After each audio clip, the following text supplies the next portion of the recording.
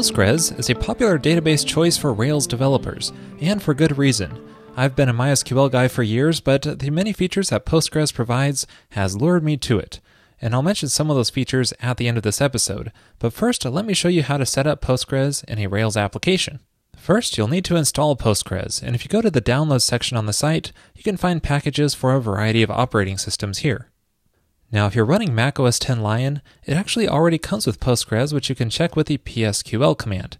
Now, even though it's already provided, I prefer to install it using Homebrew to get the latest version and development files. So I already have Homebrew installed on this system, so I'll run brew install PostgreSQL to install it. Now you can just let that run, it'll compile Postgres, so it might take a little while. Now after that's done running, it will give you some instructions to finish setting it up. You'll need to run the initdb command to finish creating the database, and you'll need to start up the server with either setting up an agent or running this command to start it up manually. So here I'll run that initdb command to create that database. And then once that's done, I'll run this other command to start it up manually that they provided. And so now we should be running the latest version of PostgreSQL, which we are, and you can tell by running which PSQL that we're using the version that Homebrew installed under the user local directory, so it's important to know that we're not using the version that came with the system. Now with Postgres installed, we can set it up in a Rails application. If you're creating a new application, you can pass in the -d option and specify to use the PostgreSQL database there. Now notice when it generated this application, it installed the pggem. Now if you get an error message when this is compiling, then it might mean that Postgres isn't properly set up on your system. Also, if you've already installed this pggem, you may need to uninstall it so that when it reinstalls, it uses the correct version of Postgres. Now if I open up this application and check out the database YAML file, you can see it's already configured to use Postgres, so that's really great. And the database is specified as blog development, so that's fine. But I do want to change this username here, which defaults to the name of the application. Now this is really good to do in production so that every application has a different user with permissions, but in development it's more convenient to keep everything under the same user, which is the user of your system. So I'm going to change this to rbates in my case. This Postgres user was automatically created with the Homebrew installation, but you might need to create it manually for other installations. Now I'll set this user as the test environment as well, and I'm actually just going to remove the production environment because I'm not using that on my local system. So now with the database YAML configured properly, we can create this database in Postgres. And fortunately, there's a convenient rate command to do this called db create all. So just run that. And it looks like that worked. Next, I'm going to generate some scaffolding to try this out. I'll call it article with a name and a content text column. And then migrate the database to generate that table. One thing you can see different with Postgres is that it gives you a couple notices telling you it created a sequence and an index, and that's perfectly fine. So let's start up this application and see if it works. And visiting localhost 3000/articles brings us to our scaffolding that we generated, and let's see if it works, creating a new record in the database, and it created successfully. Now if you ever want to interact with the database directly, you can run the psql command followed by the name of your database. Or you could just run the Rails DB command, and that will do the same thing. So here we can perform SQL queries directly on our database, and we can see all the article records in here.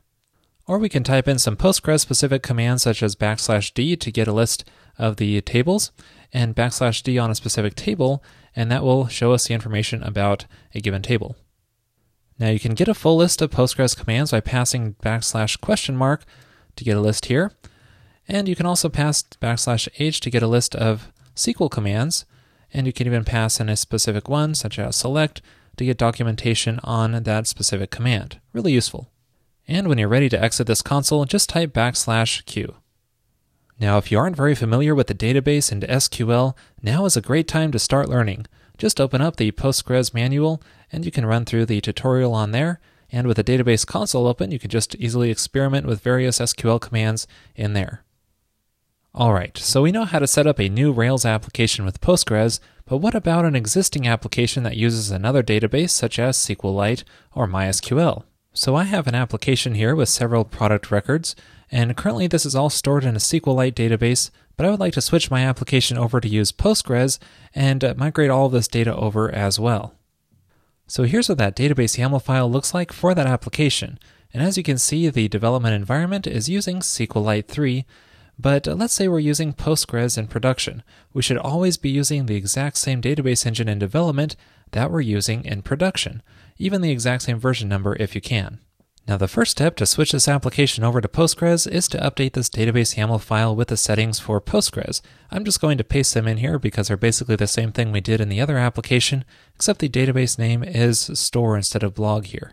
Next, go into your gem file and change the SQLite gem to PG, and then you'll need to run the bundle command to install this gem. And then next, create the Postgres databases like we did before by running db create all. Now at this point, we could run the migrations, but we also need to migrate all of the record data over from SQLite to Postgres. Fortunately, there is a handy Ruby gem to help with this called taps, and allows you to export data from one database and import it into another by using a Sinatra server. Let me show you. First run gem install taps to install the gem and its dependencies. Now this gem provides a taps command which you can use to serve a database and then pull data from that database to another database. I'll run the taps server command to host the SQLite database, and I just pass in the path which is at db/development.sqlite3 in this application. And then I just need to generate a username and password, whatever I want, to protect the database. And you can see that hosts the database on a Sinatra server and port 5000. And then in another tab in the terminal, I want to pull this data into the Postgres database, and I need to specify my username at localhost / the database name, which is store development. And then I need to pass in the URL to the Sinatra server, which is with authentication rbates:secret at localhost port 5000. Now running this, it will pull all the data from my SQLite database into Postgres. Now I can try starting up my Rails application and see if that works. And visiting it in the browser shows all my product records there just like before, but this time stored in Postgres instead of SQLite. So now that we've switched over to Postgres, we can take advantage of its many features, including full-text searching. Check out the Texticle or PG search gems to help out with that. You can even use Postgres as a worker queue. Check out the Queue Classic gem to do that. And if you want a NoSQL database, Postgres can do that too using HStore. Check out this blog post for more information, which I'll link to in the show notes. Well, that's it for this episode on migrating to Postgres. Thanks for watching.